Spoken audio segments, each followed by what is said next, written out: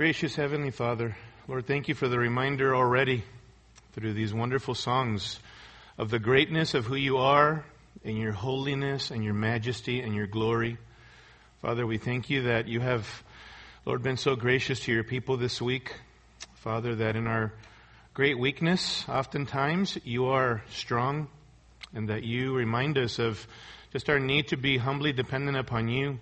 We thank you for the fact that, Lord, you've already reminded us even this morning of the sweetness of fellowship with one another. You reminded us of the fact that we need one another even to be able to pursue Christ-likeness in the Christian life. And Lord, of course, above all, we need your Spirit and your Word. And so even this morning, Father, as we open up your Scripture, which is your self-revelation, I pray that you would, Lord, give us soft and tender, teachable hearts. I just pray, Father, that you would open the eyes of our hearts so that we might behold wonderful things from your Word, that ultimately we might fall more and more in love with a person, the person of Jesus Christ. And Lord, not just grow in knowledge, but also that our affections would be quickened, that our affections would be moved to worship Christ all of the more. We know that that is what glorifies you. You, the Father, are glorified when your Son is exalted through your church and the power of your Spirit by the guidance of your holy word. Do that amongst your people this morning, we pray, in Jesus' name. Amen. Amen. Open your Bibles to Mark chapter 14. Mark chapter 14, verses 66 through 72 is our text for this morning. And as always, if you're able to stand with me, please stand for the reading of God's Word. Mark chapter 14, verses 66 through 72 is our text for this morning. This is God's inspired, inerrant, infallible Word. Amen. As Peter was below in the courtyard, one of the servant girls of the high priest came, and seeing Peter warming himself, she looked at him and said, "You also were with Jesus the Nazarene." But he denied it, saying, "I neither know nor understand what you are talking about." And he went out onto the porch. The servant girl saw him and began once more to say to the bystanders, "This is one of them." But again he denied it. And after a little while, the bystanders were again saying to Peter, "Surely you are one of them, for you are a Galilean too." But he began to curse and swear, "I do not know this man you are talking about." Immediately, a rooster crowed a second time. And Peter remembered how Jesus had made the remark to him, "Before a rooster crows twice, you will deny me 3 times." And he began to weep. The Lord bless the reading of His Word. You may be seated. The title of this morning's message is Christ's Power in Our Weakness. Christ's Power in Our Weakness. This is a powerful passage here, a powerful section that we just read about the contrast, really, between Peter and the Lord Jesus Christ, as we're going to see.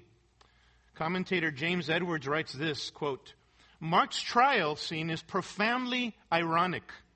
At first glance, the Sanhedrin gives the appearance of standing and upholding the law, but in reality, the Sanhedrin breaks the law while Jesus upholds it. The testimony that the Sanhedrin seeks against Jesus is in the end not provided by the false witnesses, but by Jesus himself in the claim to be God's only Son. Jesus stands on trial before the Sanhedrin, but the Sanhedrin will stand trial before the Son of Man when he returns in glory. The Sanhedrin makes a charade of Jesus' ability to prophesy, but his prophecies all come true. Above all, it is the high priest, not Jesus, who blasphemes because Jesus is indeed God's Son," end quote. And his whole point is that this whole account is full of ironies. And today, brothers and sisters, we have the opportunity to see yet another irony, and that is the one in relation to Jesus' faithfulness amidst the failure of Peter. Jesus' faithfulness amidst the failure of Peter. And you can't help but to see the contrast here in our passage, as we're going to see in the lessons that we're going to be taught as we walk through this passage. Jesus is being formally tried above the courtyard on the second floor somewhere in some meeting room, all the while Peter, mark it, is formally being tried below the courtyard by the burning fire. While Jesus is upstairs with the Sanhedrin boldly confessing his identity as a son of God, Peter is below, cowardly denying Jesus. So this whole account is yet just really full of ironies, even as we see the contrast between Jesus and Peter. And what we see here in the experience of Peter, really we're going to learn this morning, is a powerful message for us to learn from and to ponder. Because you know what? We are very much like Peter, aren't we? I'm sure you've noticed this as you walk through the Gospels, especially the Gospel of Mark, over your Christian journey. We are much more like Peter than any of the apostles, to be honest. I know I am. You see, like Peter, we've made a commitment to follow Christ. Like Peter, we've experienced the grace and the power of God in our Christian walk. But like Peter, if we're honest, we are prone to wander. Amen? We are prone to 1 minute utter words of unwavering loyalty to Christ, but the next minute struggle with wandering hearts and our allegiance to Jesus. On the one hand, we are 1 minute prone to live by faith in Jesus, but the next minute to live fearfully of everything under the sun, even as we've learned this past year and a half. So we're not so different than Peter if we really stop and ponder this. But we'll be reminded in our passage today that while we are terribly flawed, that we are also the ongoing recipients, like Peter, of Christ's sustaining power amidst our weakness. Amen? We may be prone to failure, like Peter, as we're going to learn. But Christ, the faithful one, continually loves us, continually sustains us by his mighty power, as he is going to do for Peter. And then when he comes out on the other side, after his experience at the end of the Gospel of John, Peter is forgiven, Peter is restored, and Peter is catapulted to be one of the great pillars of the early church and preaches an amazing message in Acts chapter 2, a powerful message at Pentecost where many people come to know Christ. And so on the other side of this amazing journey that Peter, a follower of Jesus just like us, is on, he's going to come out on the other side victorious because of Jesus' sustaining power, as we're going to see. And so we'll want to look at this passage today just under 3 primary headings, and it's very simple to take notes today. It's basically the 3 denials by Peter of Christ. 3 denials. Those are really our 3 points today, okay? Let's look at denial number 1 in verses 66 through 68. Notice in verse 66, as Peter was below in the courtyard, one of the servant girls of the high priest came. Remember that following the arrest of Jesus, Peter had followed Jesus from a distance.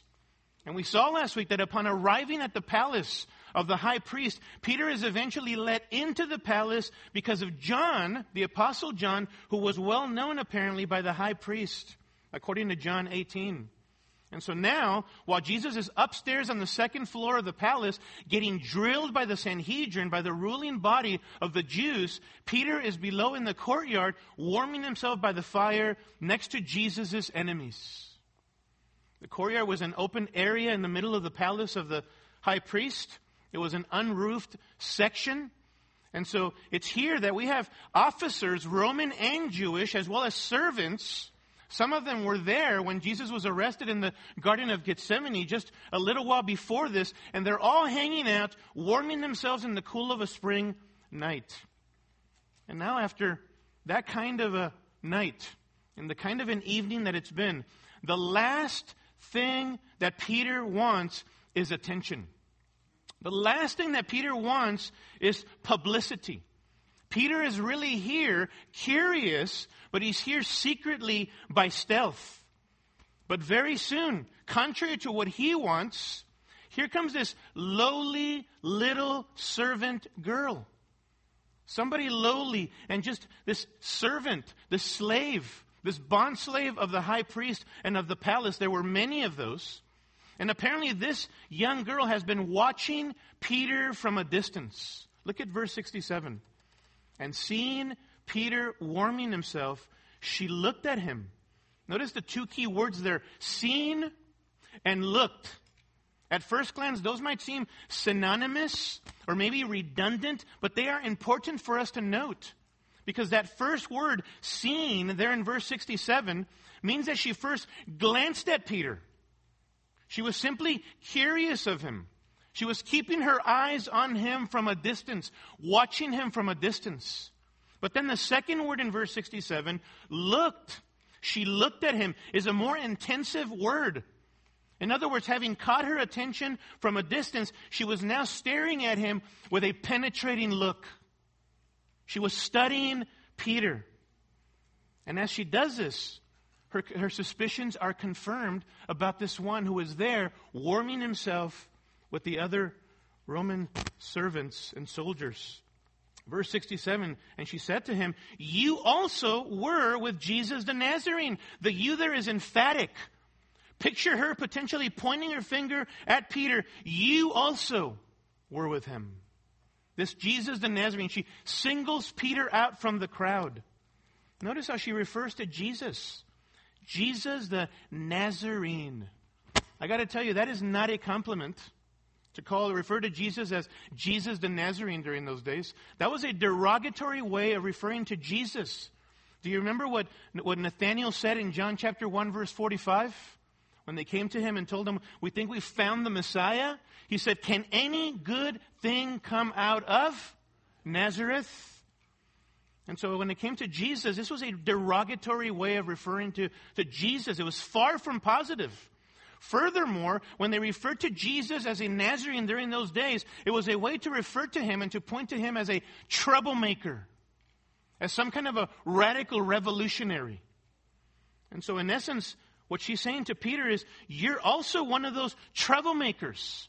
And she says, also, because John was probably somewhere near as well, John the Apostle. You're also one of those.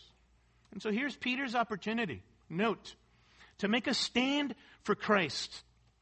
To say, you know what? I have been with him, with Jesus the Nazarene. I am a follower of Jesus. And you know what? On top of that, he's not who you think he is. He's far more than that. He's the Messiah. He's the Son of God. And he is your hope. Let me tell you why. This was his moment. His divinely appointed moment for him to make a stand and talk about the hope of Christ that was in him. You know, brothers and sisters, we have moments like this in our lives as believers too, right? Where there are moments when we have been given the opportunity.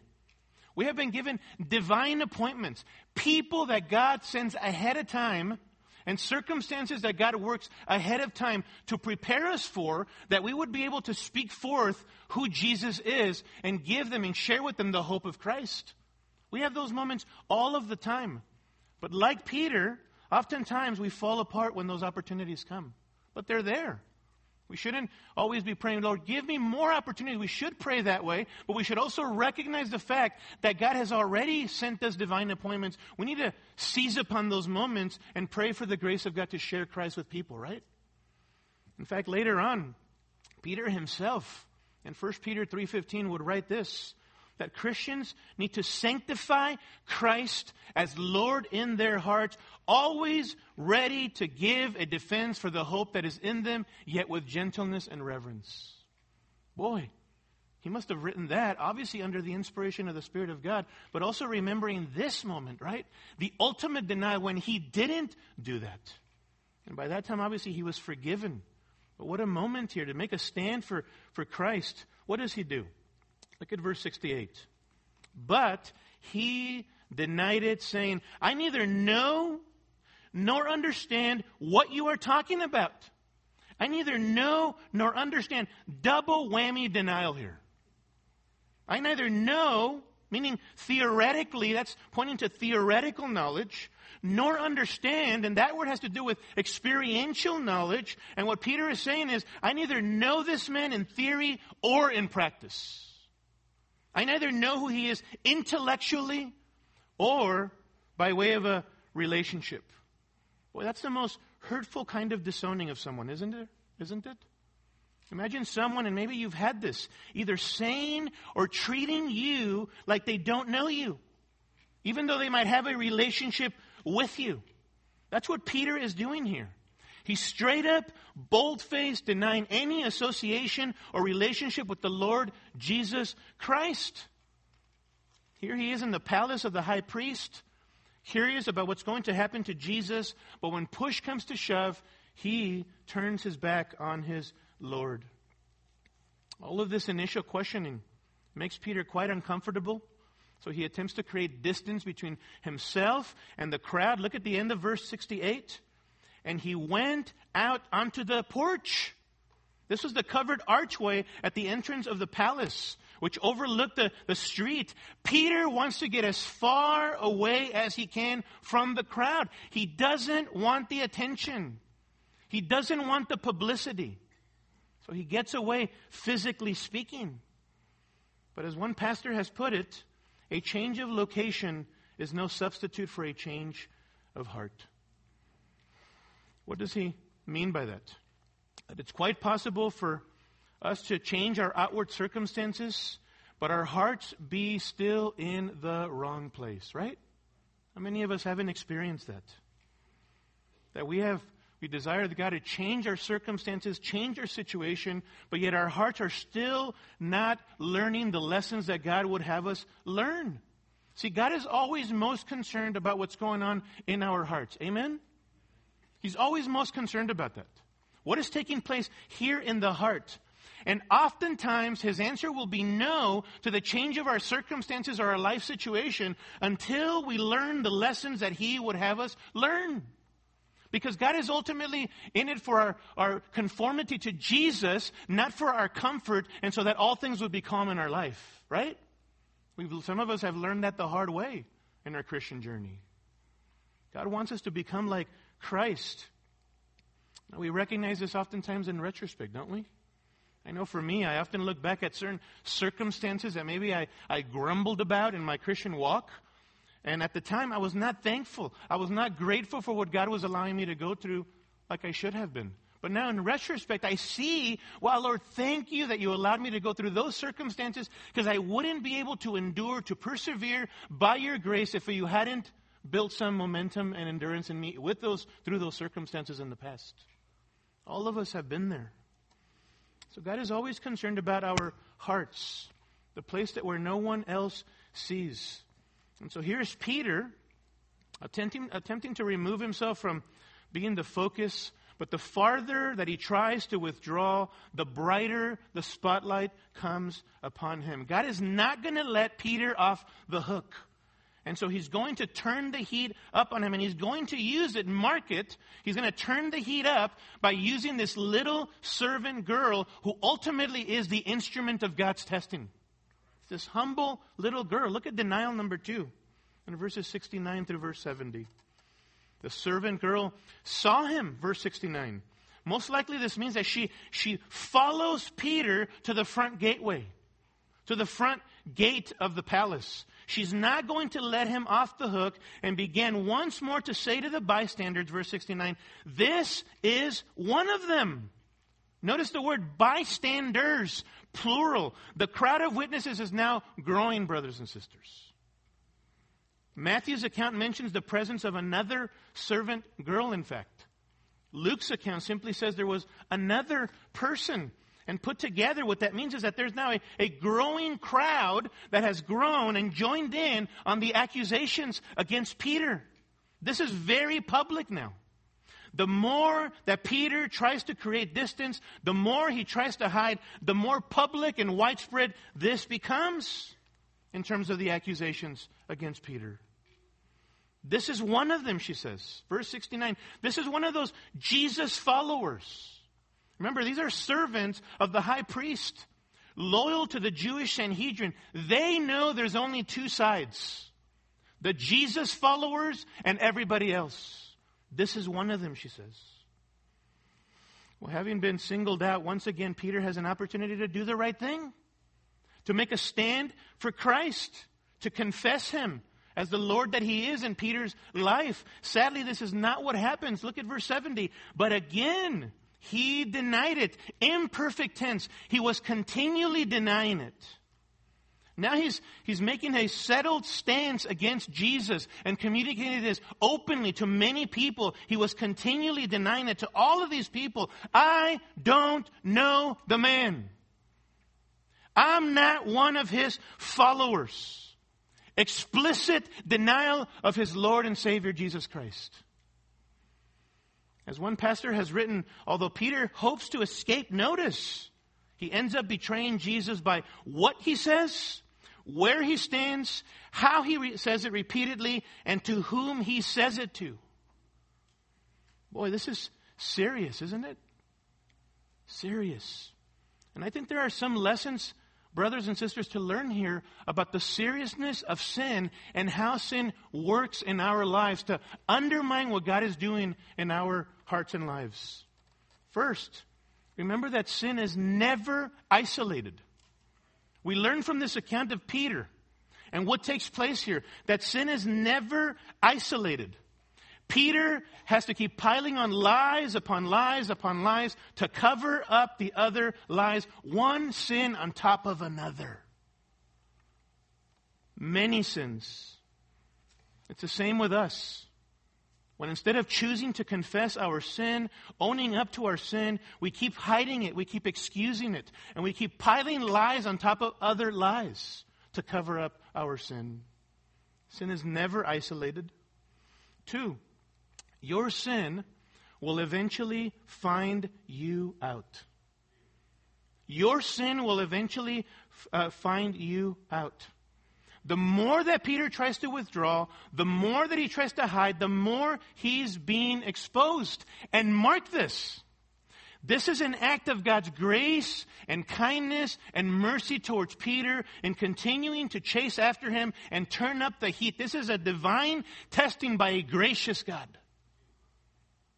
God wants to test Peter and to grow him and to equip him to be used later on. This is what God does in our lives, doesn't he? He turns up the heat. And remember, brothers and sisters, always, that if God is turning up the heat on you in an area of your life, private or public, and other brethren are coming to you and addressing an issue, keep in mind that that is an act of a gracious God, because the last place that you want to be is where your conscience has been silenced. Where that voice called your conscience has been completely turned down. That is the last place that you want to be. The last place where you want to be is where nobody else, you've shut everybody out and nobody has a voice in your life. Therefore, nobody's speaking the truth into your life. Pity the person who no longer living in known unrepentant sin hears the voice of God through God's people, through the Word of God, through your conscience. God is not going to let up on Peter, even using a little servant girl and other servants in the palace in the very lion's den of Jesus' enemies. See, sometimes we think that we can coddle private sin, and that perhaps because God hasn't exposed it yet, that He's okay with it or we've gotten away with it, but that is not the case. Don't ever forget, time and truth go together, right? Time and truth go together. Give it time and testing, and eventually the truth will come out. Isn't that what happened with King David? I mean, we don't have the exact time frames of how long David lived with unconfessed sin of having committed adultery with Bathsheba. It could have been months, maybe years. We don't know that. We don't know that. For sure, months before he actually confesses his sin and comes out clean and owns up to his sin. But eventually the truth came out, didn't it? For David. The other lesson to learn here is that Peter's fall was a gradual downfall. Falling into hideous sin, serious sin, is gradual. It's gradual. Before the act, there was a gradual decline in Peter, and we have gotten glimpses of that in the Gospel of Mark, haven't we? For example, Peter gave himself to self-pride. He was a proud individual. Remember what Jesus said? Peter, you will deny me 3 times before a rooster crows twice. You're going to deny me 3 times. What was Peter's response? Really, Lord? Really? Why do you say that? Why do you say that? What is it about my life that you see?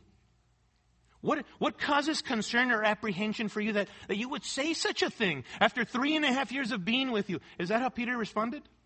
No. What did Peter say? I will never deny you. I will never turn my back on you. Self-pride. 2, he gave in to self-exaltation above others. He elevated himself above others. They may deny you, but I never will. Well, I guess Peter knows better than Jesus. 3, he gave in to self-will and hastiness, cutting off the ear of Malchus, the servant of the high priest. Even though Jesus had told Peter and the others repeatedly that he would be delivered over to suffer and to die and to rise again, Peter still did his own thing. He still went out and took matters into his own hands. He was a self-willed individual. He gave in, fourthly, to spiritual lethargy and slothfulness. That night, what was Jesus doing in the Garden of Gethsemane as he was anticipating spiritual warfare and the future reality that he would be separated from his Father? What was Jesus doing? Praying. Repeatedly. In multiple prayer sessions. And he told his disciples, watch and pray that you may not enter into temptation. He was guarding them, protecting them, looking out for them. And what was Peter and the others doing? Sleeping. He wasn't watchful. He wasn't spiritually vigilant or alert. Listen, sin is serious, and Peter, beloved, was in a bad place, heading into the courtyard of the high priest, heading into the lion's den, and as someone has said, Peter was an accident looking for a place to happen. He was. He was an accident looking for a place to happen. He was vulnerable and spiritually susceptible in the very lion's den of the high priest with people who are opposing Jesus' followers. But wait, this is Peter. This is the preeminent apostle. The great apostle who uttered the greatest confession about Jesus when Jesus asked the disciples, who do you say that I am? What did he say? You are the Christ, the Son of the living God. What a confession. That's exactly what you want after walking with your disciples for 3 years or so. He uttered the greatest confession. This is the same Peter who told Jesus, to whom else can we go? You have the words of eternal life. It's this same preeminent apostle who now shows great weakness. Why is this, brothers and sisters? Why does he show great weakness? Because even the best of men are men at best, right? To err is human. And this is the case for even us who are Christians. We are not perfected. We are sinners who live by grace. We are still broken. We are still in a process of sanctification, of becoming more and more like Jesus. But we struggle in the Christian life, don't we? We are not perfect. Luther put it this way. Christians are simul justus et peccator. That Christians are simultaneously saints and what? Sinners. We are simultaneously saints and sinners. And so like Peter, we are not perfected. We struggle this way. But see, we like to pretend that we're invincible, don't we? We like to pretend that we're invincible. That we would never get to this point, that we would never, ever, ever, ever deny Jesus ourselves.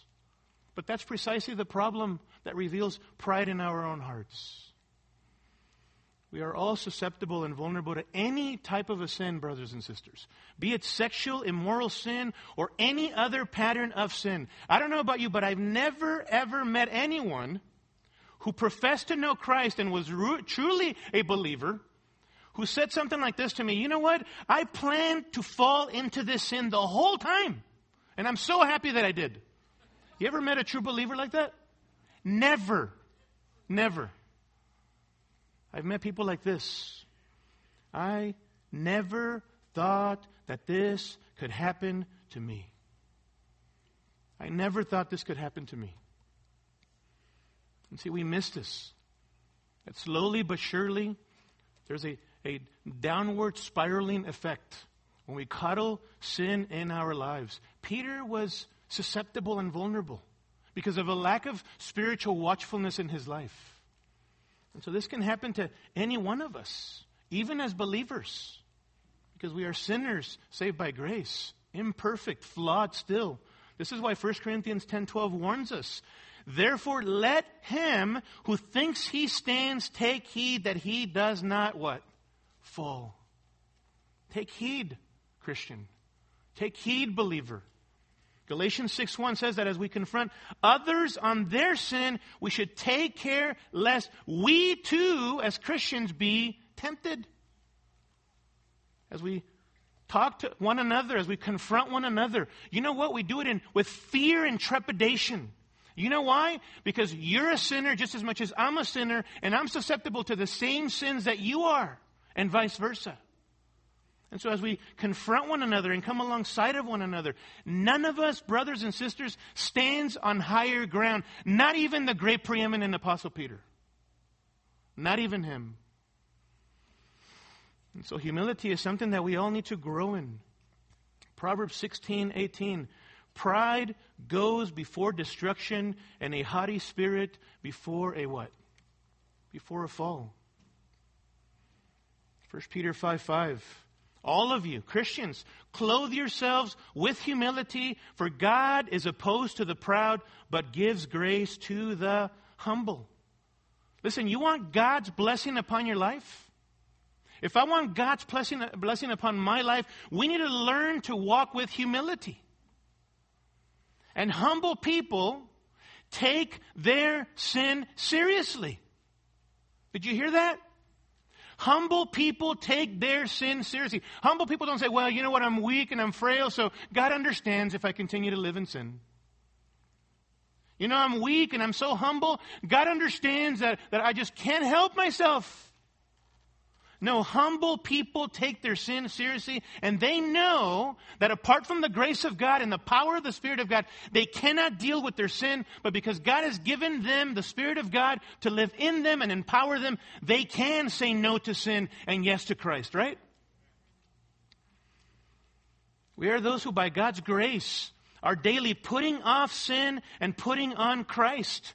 Oh, sanctification, brothers and sisters, that process of becoming more and more like Jesus is a two-front battle, isn't it?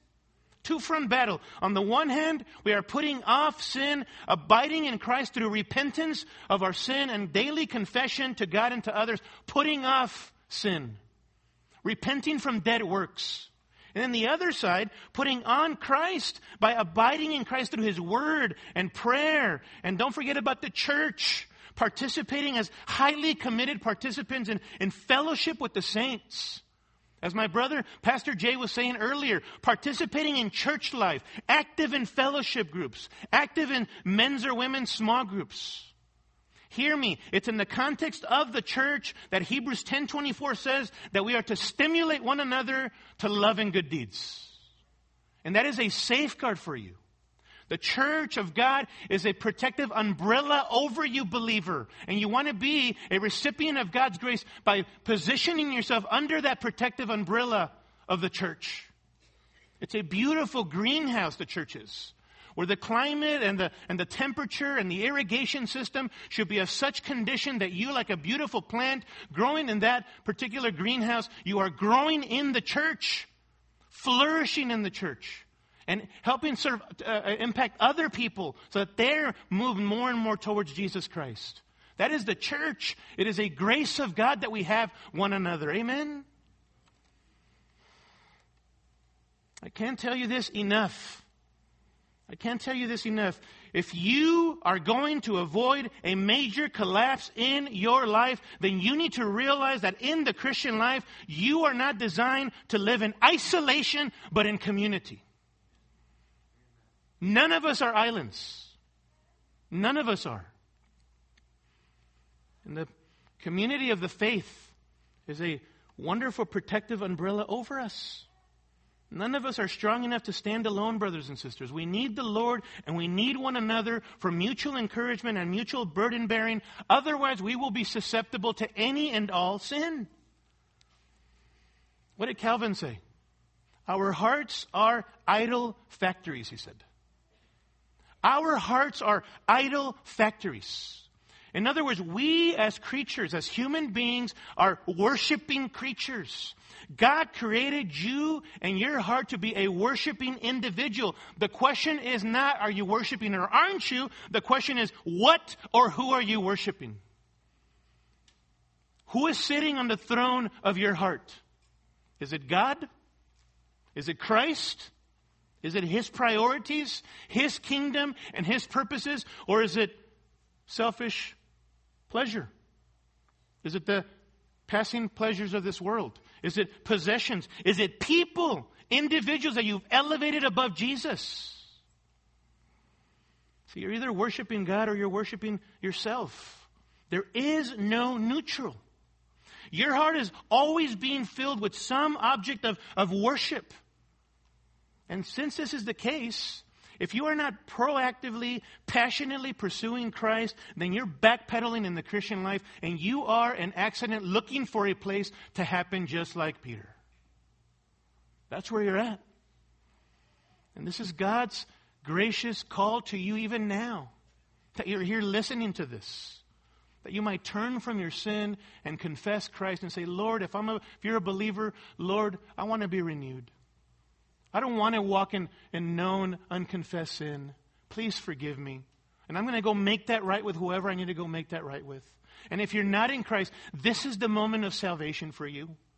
This is the day that the Lord has given you by His grace so that you hear the message of the gospel, of the good news of one who came, the eternal Son of God, to die on the cross to pay for the sins of sinners. Trust in Jesus Christ. Believe in the Lord Jesus Christ that you may be saved. Stop living for yourself. Live for Christ. And so this is part of what happened to Peter here, as it can happen to any Christian. There were signs, warning signs that pointed to Peter's susceptibility to temptation right in the lion's den of the high priest palace. And again, if you're here this morning, the lesson is very clear. If you're keenly aware that there are sins that you need to repent of, right now is that moment, brothers and sisters. Right now is that moment. I want you to know that God is always near to us as believers. He is our heavenly Father. And the Bible says that God is opposed to the proud, but gives grace to the humble. James chapter 4, verse 6. 1 Peter chapter 5, verse 5. There is lavish grace poured out upon those who humble themselves. The pathway to Christ exalting change is humble repentance and confession before the Lord. 1 John 1:9. We looked at this verse last week. If we, believer, confess our sins, He is faithful and righteous to forgive us our sins and to cleanse us from all unrighteousness. You see, if we confess our weakness, it's there in the midst of our weakness that Christ's power is perfected in us. Amen? I've seen that again and again and again in my life by the grace of God, that He is so faithful even when I am faithless. And so this confession is what Peter should have done at this point, but he doesn't. And things get worse and spiral downward even further. Look at denial number 3. Denial number 3 in the middle of verse 70. And after a little while, the bystanders, plural, were again saying to Peter, surely you are one of them, for you are a Galilean too. Now I want you to think about this. Because Luke 22 verse 59 says that about an hour passed between the second and third denials by Peter. What's the point? That Peter has had time, brothers and sisters, to process what he's done, to even repent of it, to confess it to the Lord, to make things right, to return to his first love. He's had some time there. But instead of doing that, things get even worse. Surely you are one of them, for you are a Galilean too. How did they know that? How did they know that he was a Galilean? Well, Matthew 26 verse 73 says that the way Peter spoke gave him away. It says in Matthew 26:73, surely you too are one of them, for the way you talk gives you away. Man. How self-indicting. Here Peter denies Jesus to all of those people, and the more that he talks, the more that he gave himself away because he sounded just like a Galilean, which he was. In addition, in case there was any doubt about Peter's identity, John 18:26 says that further witness was provided, ready for this, by the relative of one Malchus, the servant of the high priest, whom Peter had cut off part of his ear. John 18:26 says, one of the slaves of the high priest, being a relative of the one whose ear Peter cut off, said, did I not see you in the garden with Jesus? Whoa! Now Peter really panics. As the people are opposing him, there's undeniable witness and testimony, so the pressure mounts. Look at verse 71. But he began to curse and to swear, I do not know this man you are talking about. I mean, he's even referring to Jesus as in an impersonal way. He's just a man and nothing more, in other words. He was cursing and swearing.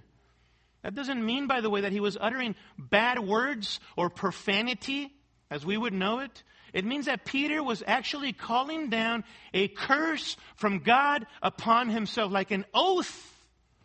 He was trying to convince them that he didn't know Jesus, even by giving an oath. It was this kind of a thing.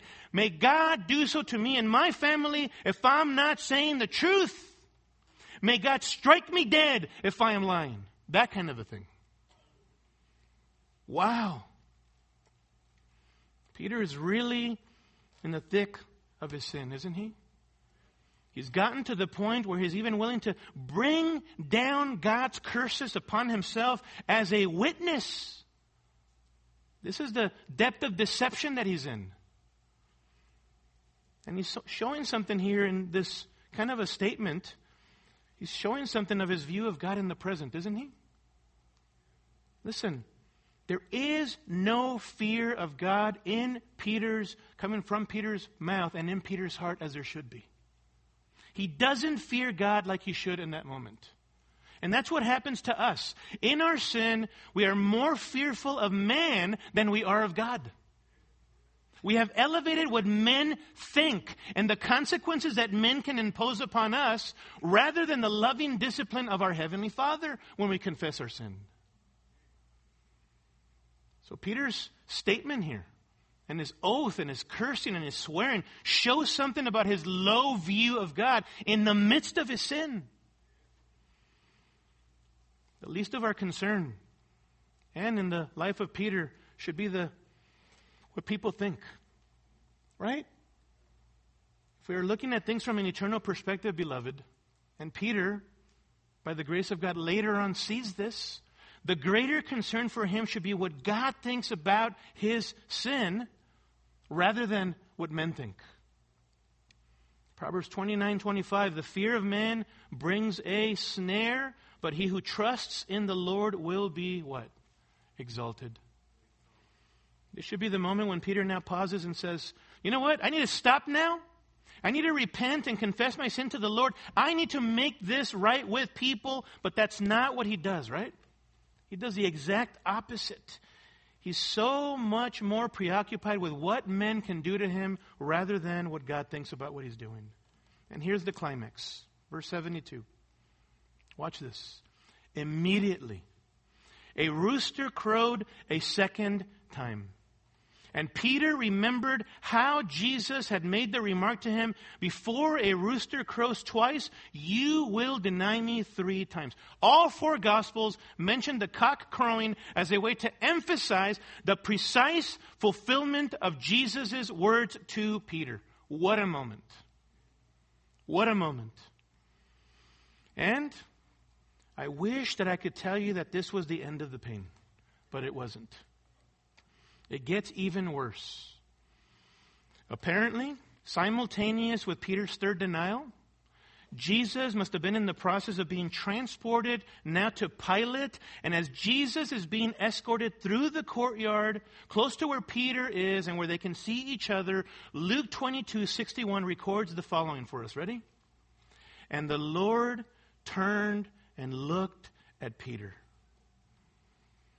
And Peter remembered the word of the Lord, how he had told him, before a cock crows today, you will deny me 3 times. And the Lord turned and looked at Peter with a piercing kind of look. I mean, what a devastating moment, right? Every time I read this, I get a sharp pain in my chest. Every single time. This must have hit Peter like a sharp knife to his chest. Like a ton of bricks just hit him. He would never forget this moment. And imagine the look. Imagine the look of Jesus. This is Jesus. Battered, beaten, his clothing torn, full of sweat and tears, full of spit from the shame and people embarrassing him publicly that way, religious leaders and other servants, full of blood from all the blows inflicted upon him. That face looks at Peter at that moment. All of this Jesus had undergone for Peter and for sinners such as us, and Peter has disowned the very one who was suffering and was going to die for his sins on the cross. He has denied this same Jesus. This same Jesus who walked with Peter and talked with Peter and taught him life-giving words, and who Jesus showed his amazing power in front of Peter. He's taken care of Peter and fed Peter. He has saved his life during a terrible storm. He has even healed Peter's mother-in-law. This Jesus Peter has denied. So devastating was this moment. At the end of verse 72 says, notice, and he, Peter, began to weep. The sense is that he rushed out and was weeping. Can we blame him? Can we blame him? Now, I don't believe that Jesus' look, brothers and sisters, was one of disdain or disapproval against Peter. Certainly what Peter had done was wrong. I think this was a look of pity, of compassion, and of love for Peter at that moment. I do believe that. And why do I say this? Because Jesus knew exactly what Peter would do before this. Back in Luke 22:31, it says this. Jesus had said to Peter, Simon, Simon. It's never good when the Lord repeats your name, right? Simon, Simon, behold, Satan has demanded permission to sift you like wheat. And then he says this, but I have prayed for you that your faith may not fail. And you, when once you have turned again, strengthen your brothers. Wow. Jesus knew that this would happen.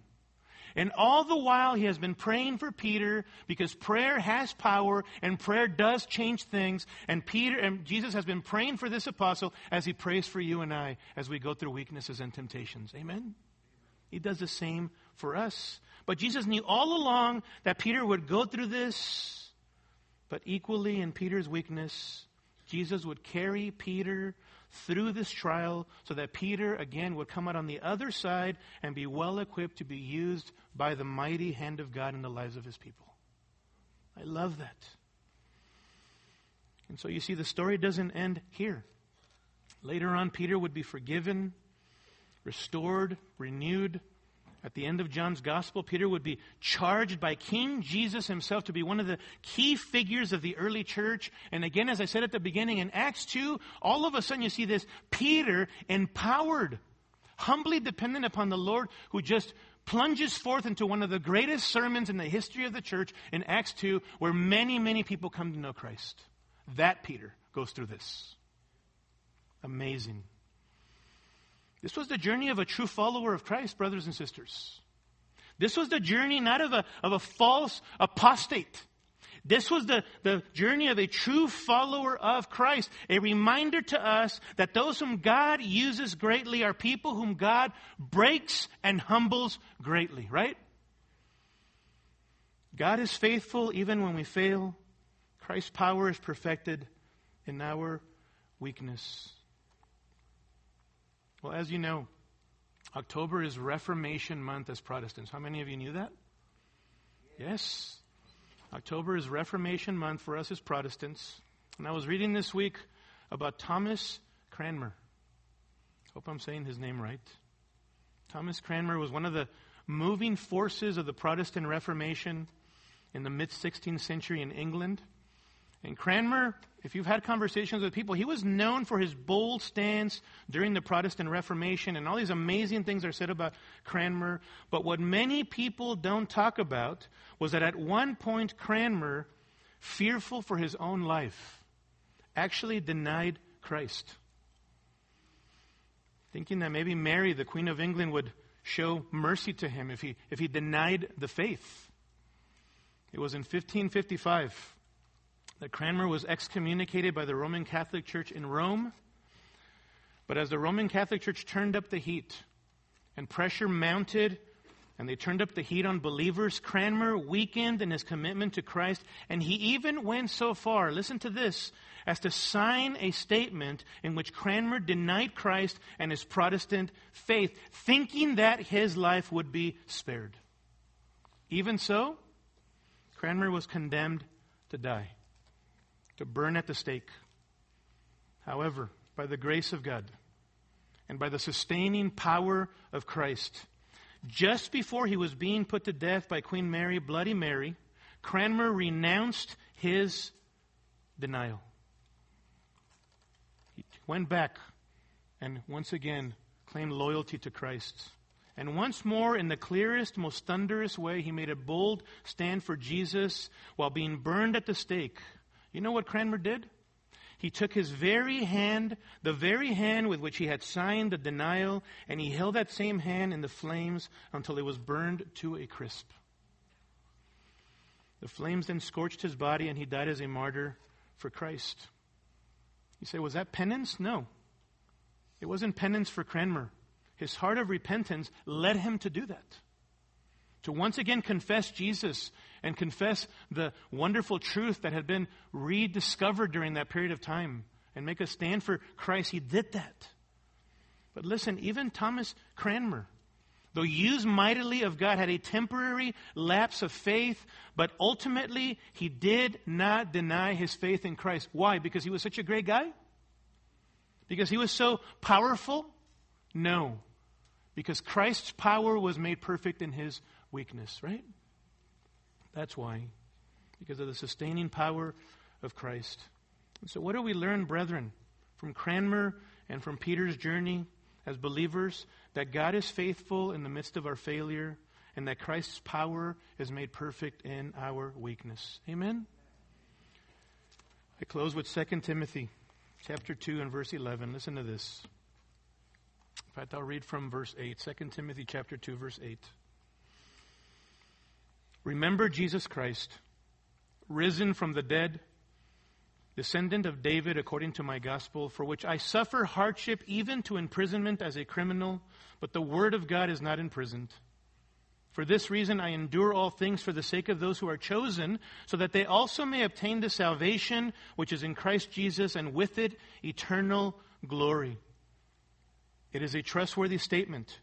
For if we died with him, with Christ, we will also live with him.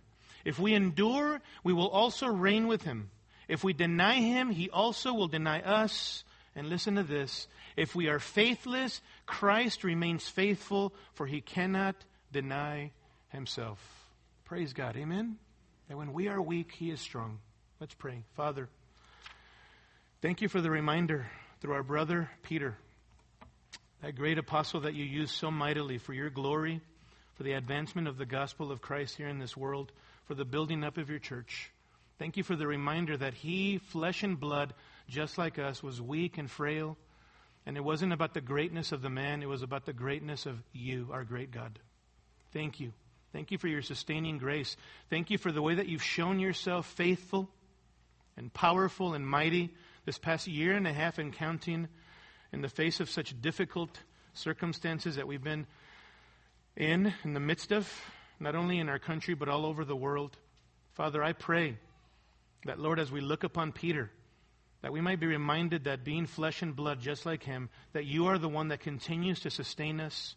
Father, help us to be reminded of the fact that when we are weak, you are strong. That when we are faithless, you remain faithful, for you cannot deny yourself. Father, help us that would catapult us. That sense of confidence, not in ourselves, but in Christ and in His power, that sense of confidence in Jesus would catapult us to be more and more on mission for the sake of the gospel in this world. Help us to be bold for Christ. Help us to speak forth the mysteries of the good news of Jesus, our Savior, we pray. Amen. Scripture quotations taken from the New American Standard Bible. Copyright by the Lockman Foundation.